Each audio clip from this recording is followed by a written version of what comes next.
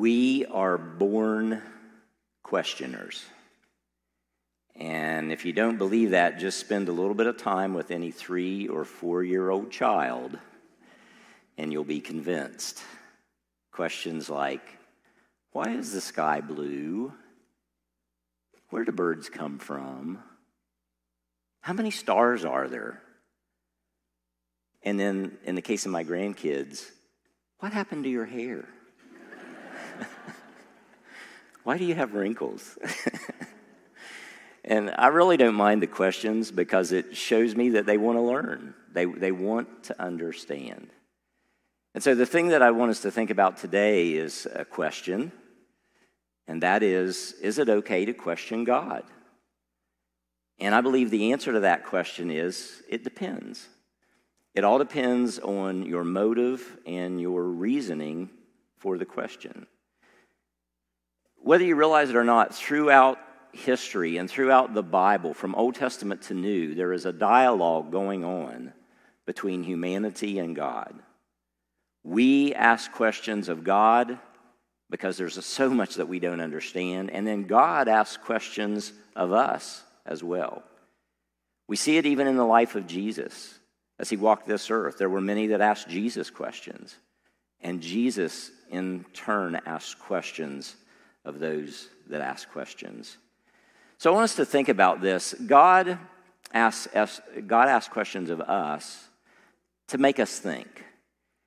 He obviously is all-knowing, so he understands the things that we don't, but he asks us questions to make us think, to make us aware of our actions and our wrongdoings at times.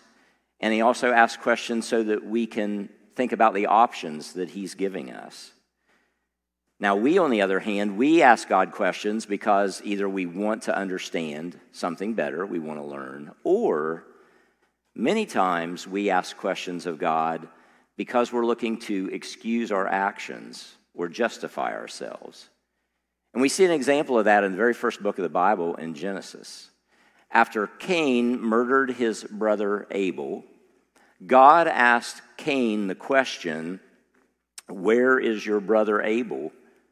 And what have you done?" Now, God knew, so he wasn't asking because he needed to find out. He wanted to make Cain realize what he'd done. He wanted Cain to think about it. Cain, on the other hand, asked God a question, and it wasn't to learn more. It was to excuse his actions or to justify what he had done. So Cain asked the question, do you remember it? It's a pretty famous one. Am I my brother's keeper?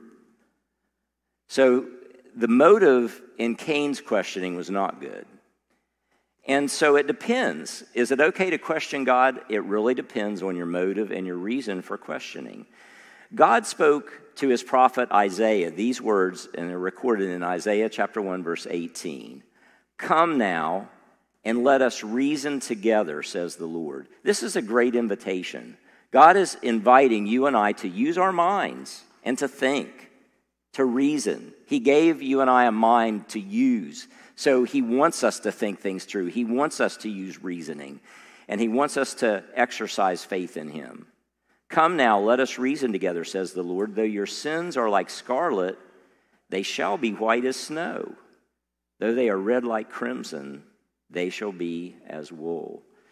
The English phrase, reason together, that's translated from the original Hebrew there, that Hebrew word jiaka, and it means to reason, it means to plead, it means to argue, not in the sense of antagonistic, but like a debate. So to debate kind of back and forth, to convince, and then ultimately to decide. So God wants us to ask the questions and to reason and to do these things ultimately so that we can make an informed decision as best we can with what we have about God and about what he wants us to do and what our next step should be. There are many people in the Bible that question God, even the great heroes of the faith that we think about in the Old Testament. Moses questioned God, David questioned God, Job questioned God, the prophets. So I wanted to just take a few moments this morning and let's look at a few examples of those questions. So Jeremiah was one of the prophets, and he questioned God about injustice in the world. We find this in Jeremiah chapter 12, verses 1 through 2. Jeremiah writes, "You are always righteous, O Lord, when I bring a case before you. Yet I would speak with you about your justice. Why does the way of the wicked prosper? And why do all the faithless live at ease?" Now, I'm not going to ask you to raise your hand, but how many of you have had that question in your mind throughout your life? Lord, why do you allow wickedness in the world? Why do you allow evil? Don't understand. Why is it that I'm trying to follow you, if you are trying to follow God, I'm trying to follow you, and it seems like I face one struggle after another, and yet I look at other people that don't even believe in you or care about you at all, and they seem to be doing just fine. Why is that? Well, if you've ever had that thought, you're not alone. One of God's own prophets, Jeremiah, asked the same question. Why do all the faithless live at ease? And then he goes on and he says, "You have planted them and they have taken root. They grow and bear fruit. You are always on their lips, but far from their hearts." There's another question sometimes we ask. If you're trying to follow God devotedly and you're struggling, but you see others that just kind of, they talk about God and they put on a front, but they don't really follow him or they don't really love him, and yet they seem to be doing just fine. And yet you maybe feel like, I'm sincerely trying to follow God and I struggle. I don't understand this God. Well, you're not alone, because Jeremiah was just one such person who asked God that question. Job is another one that probably most people are familiar with, even if you haven't studied the Bible or read much about it. Job was a man who loved God, followed him, and he went through a severe period of time, over months and a long period of time, where he suffered. First of all, his children were killed and his property was destroyed either through a series of natural disasters or through raiders that came in and swept through and stole his property. And then if that were not enough, after he lost all of his kids and his material possessions, then he himself was stricken with a severe physical illness. Huge sores broke out all over his body. He was in a lot of pain and agony. The scripture says that he got into such a state physically that people didn't even really recognize him. They're like, is this Job? Is this the same guy that we've known? He was miserable. And in his emotional pain, he cries out to God. And he says this, it's in Job chapter 10, verses 1 through 3. "I loathe my very life. Therefore, I will give free rein to my complaint and speak out in the bitterness of my soul." He was being honest about, he was feeling bitter. "I say to God, do not declare me guilty, but tell me what charges you have against me. Does it please you to oppress me, to spurn the work of your hands while you smile on the plans of the wicked?" I mean, this is Job talking to God. He's on the verge of blasphemy here. He is accusing God of taking pleasure in punishing him while God just smiles and laughs at all the wicked people and he's just fine with it. But this is how Job felt. He was being honest with his feelings. And God understood that. You see, God is big enough to handle our questions. He doesn't get upset. He doesn't get angry because you're questioning. And we need to remember that. So it's okay to question God, again, when you're truly not understanding what is going on and you're trying to. David, who was chosen by God to end up becoming a king in Israel, he questioned God about the times when God seemed silent in Psalm chapter 13, verses 1 through 4. And this is what you saw in the video just before the message started. "How long, O Lord, how long will you forget me forever? How long will you hide your face from me? How long must I wrestle with my thoughts and day after day have sorrow in my heart? How long will my enemy triumph over me? Look on me and answer, Lord my God. Give light to my eyes, or I will sleep in death. And my enemy will say, I've overcome him, and my foes will rejoice when I fall." Have you ever felt that way? Again, don't raise your hand, but have you ever felt like you're going through a tough time, you've prayed, you've asked God, and you feel like you're just getting no answer whatsoever? Just nothing seems to be changing. Well, God understands. And again, these questions are recorded in the scriptures for you and I so that we know that when we go through those times of questioning, we're not alone. And it doesn't necessarily mean we lack faith, because these are people of great faith who ask these questions. But when we go through difficult times, emotional pain, physical pain. In our humanity, it does cause us to ask these questions. Joshua questioned God about suffering setbacks while he was doing God's will, as he was leading the people into the promised land, and God had said that he would give them the victory. In Joshua 7:7, they had suffered a defeat. And Joshua said, "Alas, sovereign Lord, why did you ever bring this people across the Jordan to deliver us into the hands of the Amorites to destroy us? Is that what you've done, God? If only we had been content to stay on the other side of the Jordan." And again, I'm not going to ask you to raise your hand, but sometimes maybe some of you have had that thought. It was like, you know what? It seemed like life was easier before I accepted Jesus or before I became a follower of God. And maybe you've been tempted to walk away from your faith and to go back to the way things used to be. Again, you're not alone. I would encourage you not to do that. But I'm saying the temptation is there. And that's where Joshua, he was like, you know what? Maybe it would have just been better if we just stayed over on the other side of the Jordan and not tried to do this thing. So what circumstances in your life right now are you facing? Again, personally, what struggles are you facing that's maybe causing you to question God? Now, obviously, there's the big questions that we all face with the pandemic going on. And I've thought that, Lord, why? Why are you allowing this pandemic to go on now for more? It's over a year and a half now. We're into this thing. And just when you think you're coming out of it, then something else happens. Why? Why are you allowing this to happen? Why did you allow the tragedy to happen in Afghanistan?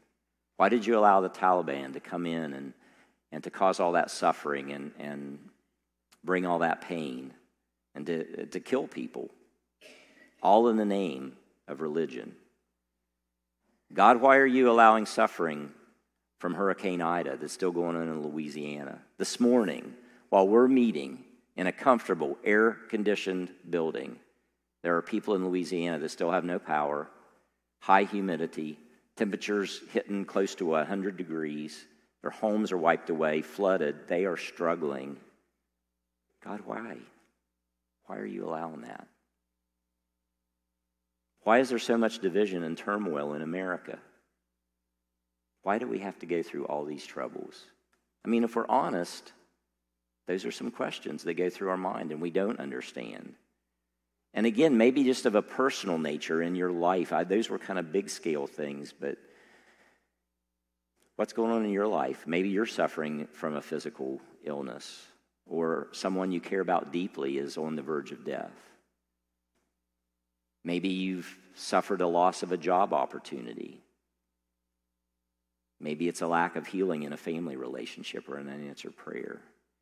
I want you to think about this. Even Jesus, the Son of God, as he hung on the cross and he was going through extreme suffering, he questioned God. He said, my God, why have you forsaken me? Now, if Jesus, as the Son of God, could ask a question like that in his suffering, do you think God is going to look down on you and I when we have questions where we don't understand, when we're going through times of suffering? God understands. The thing that makes the difference, again, is our attitude in our questioning and the reason that we question. And I haven't mentioned exactly what that attitude is, but we'll come to it.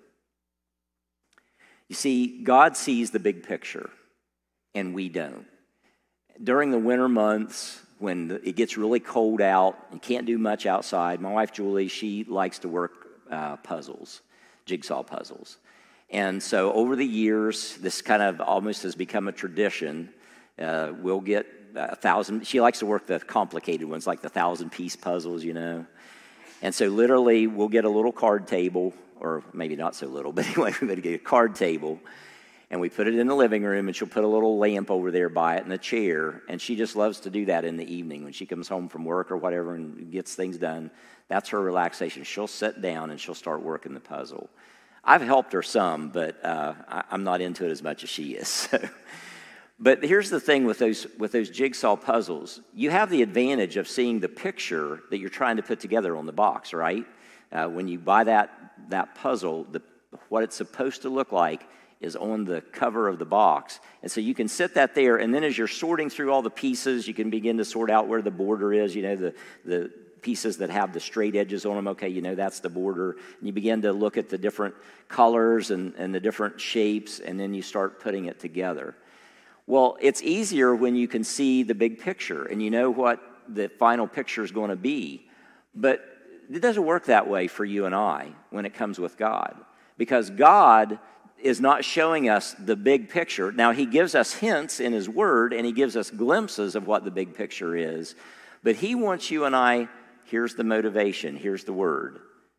He wants you and I to trust him as we're trying to figure out where to put the puzzle pieces in. Every single day for you and I is like a piece of that jigsaw puzzle. And we can't really see the big picture, so what we got to do is take each day and say, okay, God, how is this going to fit in to the picture? And where does this go? And how does this fit into the whole picture of my life when it's all said and done and when I'm going on into eternity? What's that picture look like for me, and not only for me, but for everyone else? And that's why it's so hard, because we don't see the big picture. We're just seeing that one little piece of that day with the color or the shape or whatever it is. We need to make sure that we're seeking God for guidance, because he does see the big picture, and we need to trust him even with all that we don't understand, because he has given us hints and clues and direction in his written word that has lasted for generations and generations. It's going through every cultural change imaginable. The word of God has withstood through pandemics in the past, the bubonic plague, all kinds of things that have happened in world history. God's word has survived all of that. And he gives us direction today in the midst of these troubles to help us to get through for the future. There's this really strange proverb that's in the Old Testament, Proverbs chapter 25, verse 2, and it says this: "It is the glory of God to conceal a matter." It is the glory of God to conceal a matter. To search out a matter is the glory of kings. Let me read that again. It is the glory of God to conceal a matter. To search out a matter is the glory of kings. I really believe what this is teaching us is that God will withhold some things from our knowledge because he wants us to seek it out so that we can, through the experience of that seeking, we can learn things that we would have never learned had God just said, here it is, here's the answer, here's what you're going to do. God knows that we understand best when we go through experience. That's how we learn. And so it may seem cruel to some people, but honestly it's not. God, He bears our burdens. He walks with us through our trials. His heart is grieved, but he's doing these things because he knows ultimately he wants to work good out of it. He wants us to learn some things. And so I believe, you think of it in this way. This is kind of a silly illustration, but why do we enjoy doing Easter egg hunts with kids? I mean, we intentionally take these eggs that we color and then we hide them. Oh, well, that's mean. Why are you hiding from the kids? Why don't you just put it on a table and let them have the eggs? Because there's something that's kind of joyous about the experience of going out, and whether it's looking through the house or looking in the field or in your yard and looking through all that stuff. And then when you find it, there's like this, I discovered this. And so sometimes God allows this even in difficulties of life, even though we go through pain, because he wants us on the other side to have that aha moment to realize, now I understand. Man, that was not pleasant. It was hard. But now, God, I see it in a different way. That's why Jesus encouraged his disciples to ask, to seek, and to knock. Jesus told us, ask, and it will be given you. Seek, and you will find. Knock, and the door will be opened. He wants you to be involved in this process of growing spiritually. He's not going to just lay it all out for you. That's where faith comes in. That's where trust comes in. Faith is putting what you believe into action, and it takes faith to believe in God, and it takes faith to ask the questions. It takes faith to seek him. It takes faith to knock and to invite him into your life. But the problem is there are many people in the world that ask for the wrong reasons, and they seek for their own self-profit and gain, and they knock so that a door can be opened and they can gain power. Like some of the religious scholars of Jesus' day, the Pharisees and the Sadducees, we see this in the scriptures in Matthew chapter 12, verses 9 and 10. Talking about Jesus here, it says, going on from that place, he went into their synagogue, and a man with a shriveled hand was there. Looking for a reason to bring charges against Jesus, they asked him. So here's the deal. They were asking Jesus a question, but it wasn't with the right motive. It wasn't to learn. It wasn't to understand better. It was because they wanted to make a point, because they believed that they were right and Jesus was wrong, and they were going to prove their point to Jesus. They were going to put him in his place. Is it lawful to heal on the Sabbath? It sounded like such an innocent question, but Jesus knew that they were wanting to discredit him publicly. And Jesus actually answered their question and healed that person. But here's the point. As a follower of Jesus, have you ever encountered someone that has asked you a question that's put you on the defensive because they wanted to make a point about the fact that they think you're silly for believing in God, or they think it's ridiculous that you might actually believe the Bible is true and that the Bible is the Word of God? And so they look for ways to try to make their point. I know even going through high school and into college, there were people that knew I was a follower of Jesus. And again, I wasn't doing it perfectly, but I wanted to follow him, wanted to serve him. I'd accepted Christ, wanted to grow in my faith. There would be those who, when they found out about it, they wanted to kind of either make fun or make a point. And so they would ask this question. I actually had two different people ask me this question. If God can do anything, then can God make a rock heavier than he can lift? I'm so wise. I've asked a question that's going to stump you. Now, it might seem like a legitimate question, but my answer after I thought about it was, why would he want to? I mean, why would God want to create a rock heavier than he can lift? If God is really God, that's a foolish thing. And by the way, as you study the Bible, you understand there are some things that God cannot do. Even though he is all-powerful and all-knowing, there are some things that God cannot do. God cannot sin. God cannot tell a lie. So do you realize there are some things that God cannot do? So what's your point? And oh, by the way, I didn't answer this passively aggressively. So even that's kind of in my nature. But I said, think about this. If God can do anything, then yes, he actually could make a rock heavier than he could lift. Because for a time, since he's sovereign and overall, he could say, I'm going to predetermine for a time, I'm going to create this rock, and I'm not going to be able to lift that rock for that period of time. But when that period of time is over, I'm then going to be able to lift that rock because I can do everything. There it is. So can God make a rock heavier than he can lift? Yes. He can do whatever he wants. And God works in these predetermined ways in his wisdom. It's why God has determined in his Son, Jesus Christ, through Christ's life, death, and resurrection, through his death on the cross, to pay for your sins and your sins and your sins, and those of you online and my sins, everyone listening to this. He predetermined that in his Son, Christ Jesus, Christ would bear the penalty for our sin, that if we would put our faith in Christ, he will remember our sin no more. He will forgive our sins, and he will no longer hold them against us. So you see, there are some things that God can't do, but he can't do them because he predetermined what he can and he can't do, and it's all in his great wisdom. So some of our questions that we ask can really be foolish, but again, they're foolish because we ask with the wrong intent. We're thinking that we're so smart, we're so wise, we're going to make our point.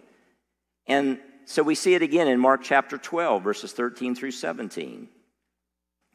Later, they sent some of the Pharisees and the Herodians to Jesus to catch him in his words. Oh, they thought they were so smart. They were going to prove that Jesus isn't the Son of God, that he's not as smart as they thought he was, that he couldn't be from God. So they came to him and they said, Teacher, we know that you're a man of integrity. Oh, listen to how they butter him up. Oh, boy, they're going to flatter him. You aren't swayed by others because you pay no attention to who they are, but you teach the way of God in accordance to the truth. Well, baloney. They did not believe that, because they were wanting to try to disprove and discredit him. You teach the way of God in accordance with truth. And here's the question. Is it right to pay the imperial tax to Caesar or not? Should we pay or shouldn't we?" But Jesus knew their hypocrisy. "Why are you trying to trap me?" And this is the beauty about God and about Christ. He knows our wrong motives. And so sometimes if we ask with the wrong motive, he may ask in a way that answers the question, or in other times he may answer in a way that you don't think he's going to answer. And this is what he did here. He said, "Why are you trying to trap me?" He asked. "Bring me a denarius and let me look at it." A denarius was a coin, a Roman coin in that day. They brought the coin, and he asked them, "Whose image is on this and whose inscription?" "Caesar's," they replied. Then God said to them, "Give back to Caesar what is Caesar's, and to God what is God's." And they were amazed at him. Because you see, you and I are created in God's image. It's what the scripture says. And though we're fallen in that image, we've sinned and fallen short of God's glory, we're still created in the image of God. And that's the point that Jesus was making. He was making the point to those religious leaders, you're all worried about money and paying taxes, and that money was basically formed by the government and given as a means for you to conduct business. So if that is the government's, give it to the government. But you need to be sure to give to God what is God's, and you're made in God's image. So give yourself to God. Give your money to the government. Give yourself to God. Now, let's bring it to today, because this one hurts, okay? Because we get mad about paying taxes to the IRS. But I would use Jesus' same answer. Take a look at your coins. Take a look at your dollar bills. Whose picture's on there? Why is it they always put presidents' pictures on there? I mean, could they not, why they could pick all the kind of different images on there, but it's always the presidents and all this. So Jesus would say, well, okay, the picture's on there. Pay to the government what's the government's, but you give to God what is God's. That doesn't change. He would give the same answer today, because you and I are created in his image, and we need to be focusing on what we should be doing for God and giving ourselves to him in service and in learning. Just a little bit later in that same passage, we see this in Mark chapter 12, verse 28. Now we see a person who has heard Jesus' answer, and now he has a question, but he's asking with the right motive. He's asking in sincerity. One of the teachers of the law came and heard them debating. Noticing that Jesus had given him a good answer, he asked him, "Of all the commandments, which is the most important?" I remember Pastor Eric talking about this a few Sundays ago, or a while back in one of his messages. He said, why is it, we got all these different things that we should do, and yet we want to know, well, kind of what can we get away with, and what's the main one we need to do? That's almost kind of sounds like that's what he's doing. Of all the commandments, which is the most important? Which is the one I really need to do? But it was an honest question. Of all the commandments, which is the most important? The most important one, answered Jesus, is this.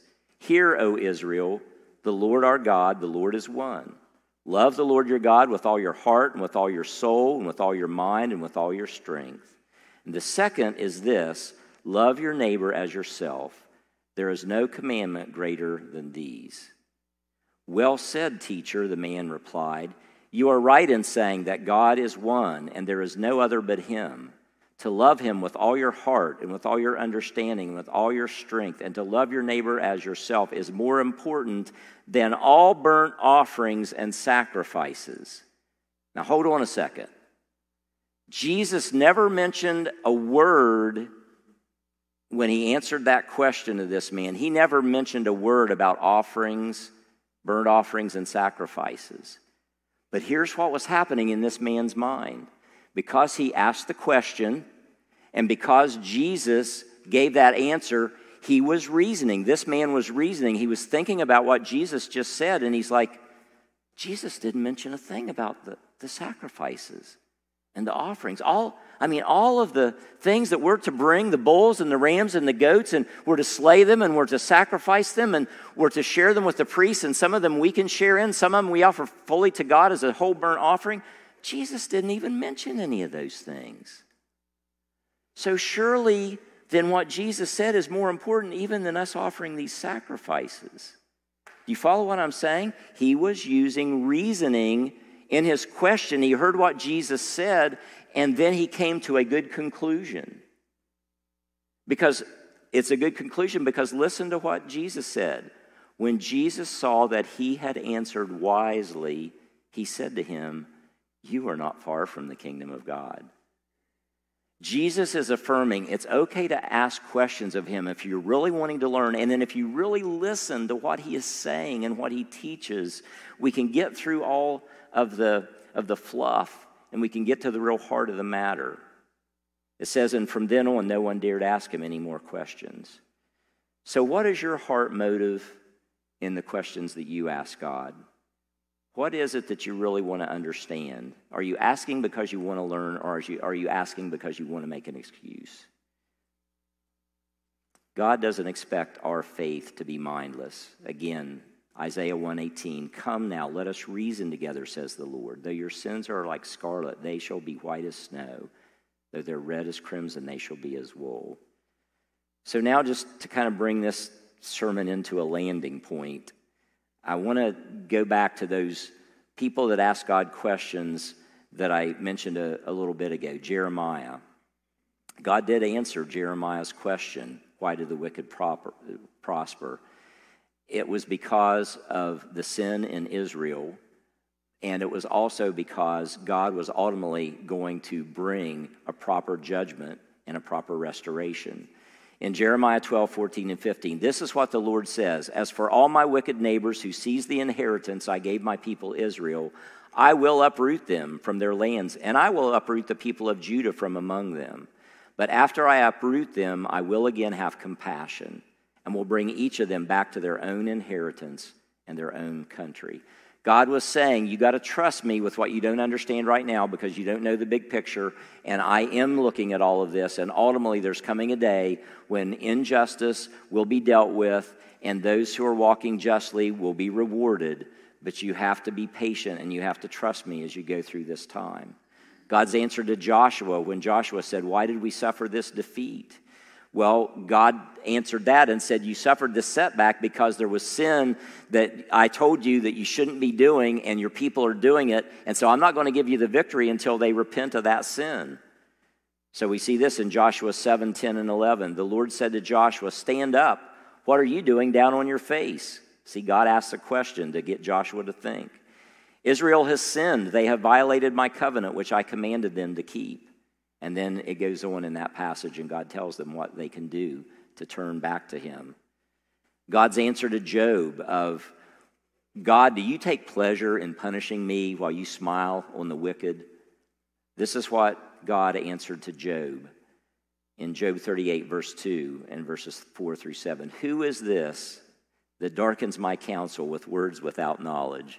God was getting on to Job a little bit, saying, Job, I know that you're going through a really hard time, but you have no clue who you're talking to, and you have no clue of all that I've done in my plans. He goes on and he asks Job this, where were you when I laid the earth's foundation? Tell me if you understand. Who marked off its dimensions? Surely you know. Who stretched a measuring line across it? On what were its footings set, or who laid its cornerstone? While the morning stars sang together and all the angels shouted for joy. You see, God told Job there was so much more going on in creation that you didn't even realize. It wasn't just the earth and the universe, but all of the angelic beings that I created. All of this was going on, Job, before you ever existed. And yet I had a plan, not only for you, but for all humanity. So I know you don't understand, but you got to trust me. In fact, Job had realized that. This is Job's response to God. Then Job replied to the Lord, I know that you can do all things. No plan of yours can be thwarted. You asked, who is this that obscures my counsel without knowledge?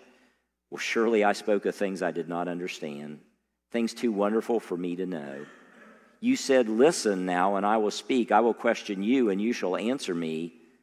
My ears have heard of you, but now my eyes have seen you. Therefore I despise myself and repent in dust and ashes. Job realized that even though he had known about God and he had worshiped God, he hadn't actually seen God and been in his presence. And even through all of his suffering and trials and his anger at God and not understanding how God worked, when he was in God's presence, he realized how much he didn't know. And his attitude then just became one of total humility. And he said, you know, God, you're right. You know so much more than I do. I repent. I was wrong. but again, it showed his heart. There's something else as we read Job that we see, that all through Job's questioning and all that he didn't understand about the suffering he was going through, he always trusted God. He kept trusting God. In Job chapter 13, verse 15 through 16, we see this. So Job, again, he's complaining, he's writing about all that he's going through, and then he makes this definitive statement, talking about God. Though he slay me, yet I will trust him. Job was trying to make a point to his friends. He was saying, you all are telling me that I'm going through this suffering because I've done something wrong or because I'm not honoring God. And I'm going to defend myself because I'm trying the best I can to follow God. I don't understand why I'm going through this suffering. But I'm telling you this, that even if my life ends, even if God slays me, I'm going to trust him to the very end. I am not going to walk away from him. I don't understand it, but I'm going to trust him. Though he slay me, yet will I trust him. What a declaration of faith. But I will maintain my own ways before him. And then Job said this, he also shall be my salvation. Job ultimately knew that all that he didn't understand, and even through his suffering, he knew that God was his only hope. And that he's like, I'm sticking with God. Even though he slay me, I'm going to serve him. And I do believe that in the end, somehow I don't understand it, but God is going to save me. And this was before he understood all about Christ, of course, dying on the cross for our sins, rising again, having a hope of eternal life and forgiveness of sins. But Job was exercising that kind of faith, and that's the key to our questions. It is okay to question God. He welcomes our questions, but he wants us, as we question him, to trust him fully, to keep trusting. In all of David's questioning about how long, God, will you remain silent when I'm crying out to you? This was one of the things that David wrote in the midst of his questioning, Psalm 13:5. But I have trusted in your mercy. My heart shall rejoice in your salvation. Joshua, who questioned God, why did we suffer this defeat? Listen to what Joshua says to the people in Joshua 24:15. Choose for yourselves this day whom you will serve, but as for me and my house, we will serve the Lord. You see, it's talking about trust, even in the midst of questioning. Jeremiah, who questioned God about why do the wicked seem to prosper and I'm trying to follow you and I struggle. This is what Jeremiah proclaimed in Jeremiah 15:16. Your words were found and I ate them. Literally meaning I read them. I took them into my whole being. I consumed your word because I wanted it to be a part of me. Your words were found and I ate them, and your word was to me the joy and rejoicing of my heart. For I am called by your name, O Lord God of hosts. And then the most ultimate one who questioned, Jesus on the cross, when he said, my God, why have you forsaken me? Jesus showed us what to do in all of our questioning when we don't understand, because when he died, his final words that he spoke before he died was, into your hands I commit my spirit. You see, Jesus was showing us that even in our questioning and our suffering and all that we don't understand, we need to trust God because he does love you and he wants you to learn, and he grieves with you as you go through grieving. And I don't understand all of this. I really don't. But this is the intimate, awesome God that we serve. He cares about you. He's not detached. He's not mean. He's not nasty. He is a God of love and wisdom. And he wants you to learn through the experiences of life. And sometimes it's kind of like that old saying that we can't really enjoy the good days of life until you've gone through the bad days. You can't really enjoy the sunshine unless you've gone through the rain and the storms. And God knows ultimately in eternity, if we're going to really enjoy the glories of heaven, then we have to go through some times of suffering here in this life now, so that when we get to heaven, we actually begin to understand all that we have. It is worth the wait. So is it okay to question God? It depends. What is your attitude? Listen to Isaiah as he writes this. Seek the Lord while he may be found. Call upon him while he is near. Let the wicked forsake his way, and the unrighteous person his thoughts. Let him return to the Lord, and he will have mercy on him, and to our God, for he will abundantly pardon. Now listen to this. For my thoughts are not your thoughts, nor are your ways my ways, says the Lord. For as the heavens are higher than the earth, so are my ways higher than your ways, and my thoughts than your thoughts. We're never going to fully understand everything about God, but there are things that we can learn through our questioning. And that's why we believe it's important to go through this series over the next few weeks to talk about questions that we ask of God to help our understanding, but also in the life groups with the video sessions that we've done and in your discussion in your life groups or your classes or whatever that you're going to use this format in. We listen to questions that God or Jesus has for us to make us think so that we can grow in our understanding and our relationship with God. Come now, let us reason together, says the Lord. Though your sins are like scarlet, they shall be white as snow. Though they are red like crimson, they shall be as wool. Would you stand and let's pray. Heavenly Father, thank you for your word that has stood the test of time. It stood the test of cultures, and it stood the test of attacks and even attempts to stamp it out and discredit it and to get rid of it. And yet your word still thrives, and it is available more now than it ever has been. So, Lord, help us with all that we don't understand. Help us to trust you. Thank you, Lord Jesus, for your forgiveness and grace. Thank you, God, for allowing us to ask the questions. And thank you for helping us to understand through our questioning. And Lord, thank you for reminding us that your ways are higher than our ways. And there's no way we're ever going to fully understand it, but we can appreciate it and we can make use of what we do understand. And you've made one thing clear through your son Jesus, that you love us immensely. You loved us so much that you would die for us, give your life on the cross of Calvary to pay for the penalty of our sins. Jesus never sinned. He didn't have to die. The wages of sin is death. We have sinned. We deserve to die. He never sinned. He didn't deserve to die. Yet he took that curse upon himself and bore it in his body, and 3 days later conquered that curse and came out of the tomb alive so that we, through faith in Christ, can have our sins forgiven and have a hope of eternal life. So, Lord, thank you for teaching us that. Thank you for showing us that. It's hard for us to fully comprehend, and yet it's something that you have predetermined in your all-powerful, all-wise way.